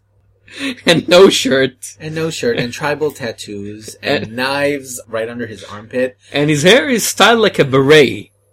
Can we talk about this for a second? Like, this is very, very clearly a piss take of Rob Liefeld. We're not even hiding it. Killstrike catches a look at Jared's wife and is like, why are her bosoms so small? This is a parody of 90s Image, and it's glorious. Now, I will say this, though. It's a little clumsy, because in order to explain the joke, Jared has to give this very long lecture to his wife. Who, to be fair, I mean, that's the premise of Journey into Misery, so I'm assuming that that's the sort of thing that just happens.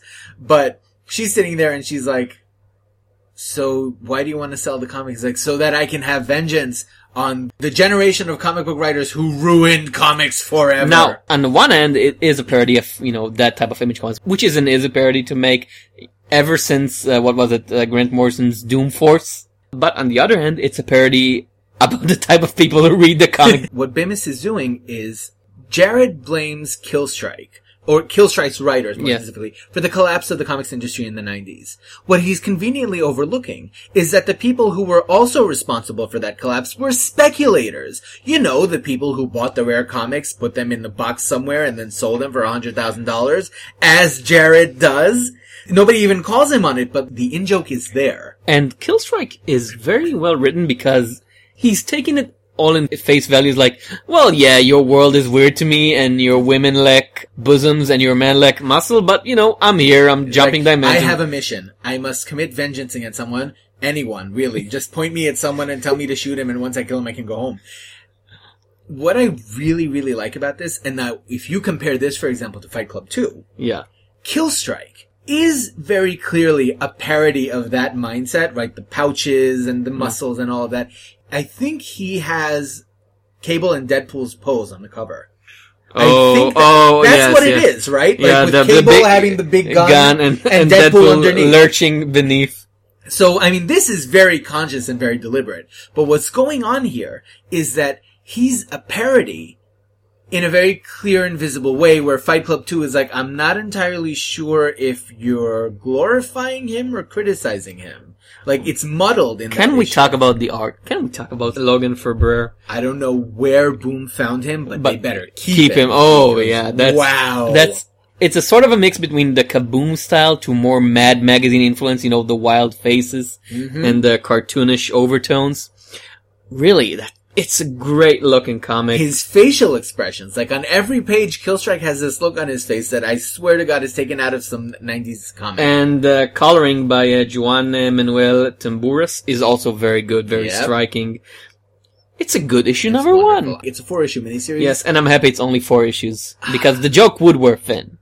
Would it? Yes. I feel like even if the joke wore thin, I'd want to stick around for like 12 issues because it's funny. Also, I forgot to mention how happy I am that Killstrike shows up third of the issue. It's not one of those, he shows up at the end, what a shock!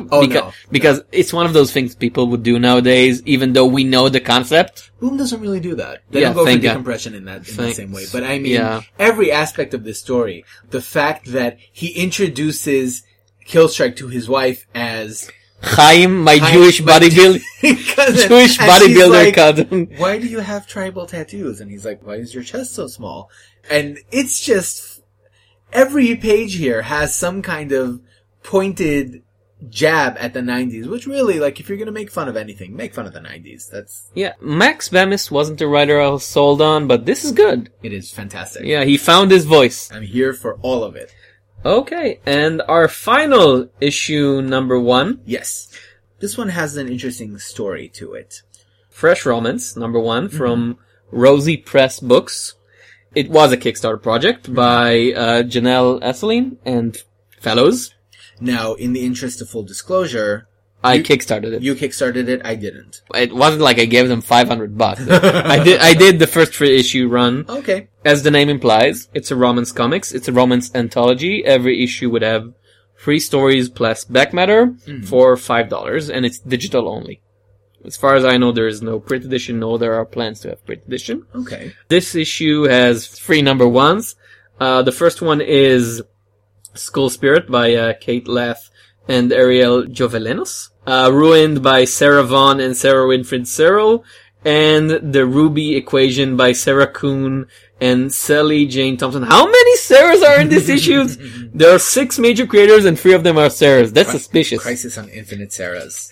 It's like when you look at the Marvel movies and there's all these Chris's walking about. Chris's. Yes. So, this is an anthology, basically. Now, if I understood correctly, Fresh Romance 1, 2, and 3 are going to show these stories as 3-parters. Like, when you get to the 3rd issue, it's the end of all of these stories. I'm not sure. I don't think they imply that. So let's start with the 3. Yeah, so let's do that. Let's do all of them. Yeah. So, let's talk about School Spirit. I think this one I want to start with the art because Joe Valenos does great design work. It's charming. It's one of those ridiculously charming things. The movement isn't there, you know, some of it is very, very posy, you know, everybody's just standing. I don't get the sense of movement from when they introduced the school, you know, there's a big half-page shot of it and nobody's moving, everybody's standing. Right. But if you take it as it is, what it's trying to do, it's very charming, which is fine.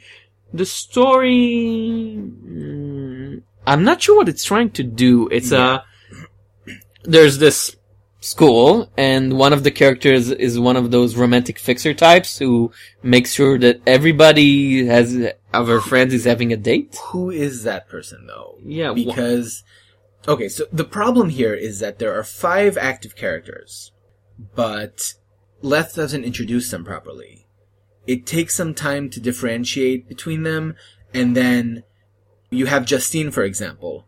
She's flirting with Miles, but then she's not actually interested in Miles. She's trying to get him to go out with someone else. And then Corinne, what's her deal? It's not really clear because she goes to, it's like very, very confusing. And I get what she's trying to do. Like, she's trying to create this sort of network of friends within a high school setting where everybody's doing their own thing and everybody's like, they have their own angle to play. But in the space of, 10 pages, 12 pages. Yeah, 12 pages. There just isn't enough space to introduce all of the characters, especially given that at the end of this first part of the story, something weird happens that, as far as I could tell, was not foreshadowed anywhere. There's a supernatural angle here that wasn't explained, and I'm like, well, why? Well, I kind of like the supernatural angle simply because it's unusual. But it's out of nowhere. Yeah. Like, Well, it's never foreshadowed. Why is it that character and not Justine, since she's the one who's going around manipulating Miles at every step, but then she's not actually interested in him, but then it was just like so Out of balance? I didn't get it. Like, I didn't understand what was happening. There's this revelation about who Justine is really interested in, but she started the story going into school with Miles. So what was going on over there? I don't understand the dynamics. I'm out of my depth in this type of stories. I could do Grant Morrison metaphysics all day long, but school politics and school friendship confuses the hell out of me. I feel like if she had had a character page, or if she had had at least one page that demonstrated who these people were before we get into the tangled connection, Dramatis personae, that would have been great, because as it stands, I don't get it. the art is good, the story is a bit, okay, speaking of good art and story, Ruined. That's kind of the trend. Trend. 2 out of 3. Yeah. Ruined by Sarah Vaughan and Sarah Winfred Serrell is a Victorian romance thing. And there isn't any story here. There's this woman, Catherine, and she gets a letter from her lover, but she can't be with her lover because her father basically sold her to someone for prestige, for title, which is a very, it's a cliche. Victorian, Yeah, it's a Victorian cliche. Jane Austen, 101. Yeah. But there isn't a story here. She reads the letter, and then she's taken to be married, and she meets her husband-to-be, and that's it. Well, I don't think it's not even the first act. It's like the first 5 minutes of a movie. I don't think it's that there's no story, it's that there's no innovation in the story. The setup here is very clear. You have the letter that she's reading, and you have the gossip that people are whispering about her as she's walking down the aisle. Like, her father shouldn't have done this, and her grandfather, and like, everybody knows everybody's business. It's Victorian England. You're used to it. But the thing is, you keep waiting for the twist. In School Spirit, there is a twist. Granted, it's not a twist that makes any sense because you don't know where it's coming from, but there is sort of that, oh, that's what we're going for. And here, she walks down the aisle, she faces this guy, the minister starts reading the vows, and that's the end of the story. To be continued. And based on that, I wouldn't want to continue. Again, the art is very charming. The art is always strong here. It's a bit simple, but it's the kind of simple that I like, but... The art's great, but the what's the pacing's point? off. The pacing is completely off.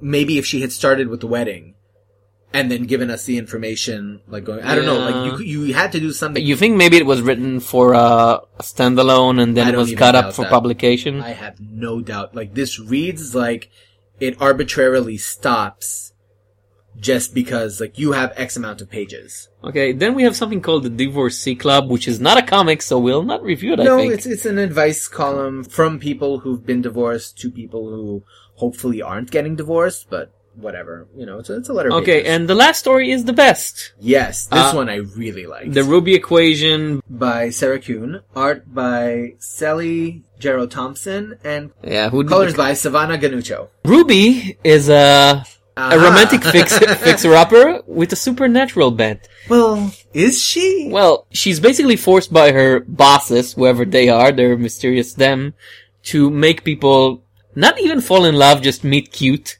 At least that's how she sees her job, and her actual Earth boss tells her, that's not what you're supposed to do, and she's like, doesn't matter, they matched up, even for a day, I'm good. And she has to match up a certain number before she can get her promotion to something she actually wants to do. And the way that she does these matches is that she's using mathematical formulas and minor manipulations. They like the same cartoon. Make him sneeze, right? And then because he sneezes, the other person notices, and then click, love at first sight. She's like a very strange Cupid. And the way that she keeps saying homeworld, like, I'm going back to the homeworld, makes me think she's an alien. And there's a lot here that's hinted at, but, I mean, again, like when we were talking about innovation, where's the twist? So here we really do have the best of both worlds. It almost feels like Touched by an Angel for the modern day romantic comedy set. Except no Jesus, which is always a good thing. I like Jesus. I don't Jesus like- is I don't cool. have time for him. Another comeback that disappointed. And this one actually does the introduce the characters, introduce the concepts, and have something interesting for the finale because she actually fulfills her obligation, or she thinks she does. And Right. The foreshadowing is very clear here that she's doing something wrong. yes, Like, she's creating all of these matches and she's making these people, she's not making them fall in love, but she's causing them to notice each other in such a way that they click on some level. And her boss tells her, And like, it's a the very people you shallow just paired level. up- yeah, the people you just paired up have no chemistry. And she's like, it doesn't matter, they worked math out beats together. math beats Math beats chemistry. chemistry. So, there's a lot that can be done here, like a lot of potential in just a few pages, and I feel like this is really the only story that has that. This I want to read, and well, I'm in it for the 3-issue haul anyway, and so I'll read this. I think one of the major problems I had with that, we talked about it before the recording, a comic anthology should probably have one story per issue which is closed, which is done in one. That's how Dark Horse Presents does it. That's how Judge Dredd magazine does it. That's how most of them do it. Because it gives you the sense of, well, at least I've earned one thing complete and I don't have to continue, even if you have to continue, hopefully, because you like all of the stories. Right. And here it's like, well, you have to continue. You don't have any sense of closure on any of the 3 stories. Only one of which is very, very good, and the one of which is okay, and one is, it's pretty. Yeah, the way that this breaks down is that the Ruby equation is the best one. Yeah. School Spirit might be good, but is incomprehensible. It Like, needs, there's no way to it tell. needed more space. And Ruined doesn't leave any impression at all, because there's nothing going on there. My golden rule with anthologies is that there has to be a majority of stories here that I want to read more of. And here, I really want more of the Ruby equation, but I would not keep buying issues of Fresh Romance in order to follow it. If it ever came out on its own, if Sarah Kuhn and Sally Jane Thompson and Savannah Genajo ever decided to, I don't know, like, what their plan is here. If they're intending to, once the story's done, collect them as digital graphic novels, I would buy the Ruby equation. Yeah. But I wouldn't even touch the other two. So, I don't know Skull what to do with Spirits it. could be good, but it didn't have enough time. Ruins, even the next issue solicitation for Ruin is, well, bride and groom are together for the first time. It's like, Great. Yeah. I've I've pretty read, much guessed where that was going. yes, I've read this. And in fact, the artwork that Yannick Panquet draws, is that not Jane Austen and Pride and Prejudice or yeah. whatever? It's like, You maybe know, not draw attention to the fact that I think the problem is because when Janelle Asselin started, she said it's supposed to be a romance comics because those don't exist. And in a lot of ways, it is, a straightforward romance. There isn't any spin. There isn't, aside from Ruby Equation, there's just, here's what it is. And it's not for me. I'm not a big fan of romance novels, of romance movies, See, of the romantic problem- comedies. The problem that I have with that argument, and really of all people, Janelle Asselin should know better than this, because the reason that there are no romance comics out these days is because the way that they are written, the classic form for serial comics, doesn't really work anymore. You cannot charge people $3.99, $4.99, $5.99 for romance comics the way they used to be written. What I would have expected was that if they're going to do this, then they're going to do some kind of innovation that at least takes into account some twist, right? Something you're offering. I Your guess reader Gem and something the new. Holograms is a romance comic in the But sense Gem of and the Holograms yeah. has, like, Sophie Something Campbell else. has so much to offer that book, right? Yeah. Even in terms of, I did some research, like, after I read the first issue because I really did enjoy it, and it turned out that in the original animated series, she never really has a convincing reason for having a dual identity and for lying to her boyfriend and, like, leading a double life. It's just sort of the thing that she does. In the comic, the first thing that Kelly Thompson did was establish she has stage fright. That's why she takes on an alter ego that can be this performer and then go back to being her normal self. Yep. So it's like, that would be the formula for if you want to bring something back that has lapsed and that isn't around anymore. You have to take into account the things that were done wrong and do better than that. Yeah. And I feel like if more of these comics had been like the Ruby Equation, then it would have been fantastic. But I feel like at this point, Secret Love has more of a chance of being an effective contemporary romance comic as a Secret Wars tie-in of all the things than this. And this was something that was kickstarted in order to be unique. Unfortunate. Very unfortunate that it turned out this way. Sorry. Also, $5, it's 43 cheap. pages, but I mean, listen, it's when the Island actual is coming out, yeah. right? Island is coming out with more content, with $8, more pages. 100 pages. It's $8. You're getting 3 times the comic. Yeah, and when they first published Fresh Comics, they said if we go above a certain limit, it's not you get more content, it's the creators get paid more, which, fine for them. Not for fairness, us. yeah, but it's not even 43 pages for $5 because once you remove all the back matter and sketches, The letter columns and the actual sketches. comics is 24 pages, which is regular, for $5. No. Digital only, it's not even print. And I mean, listen, the project was funded. Yeah. But what was unclear to me is how much does that fund, how many issues are going to be produced? Is it only 3? No, they're doing a full year run because A full year run based on at least a full year run, and then because by one of the options when you funded it was a full year run, doing it Right. 12 issues.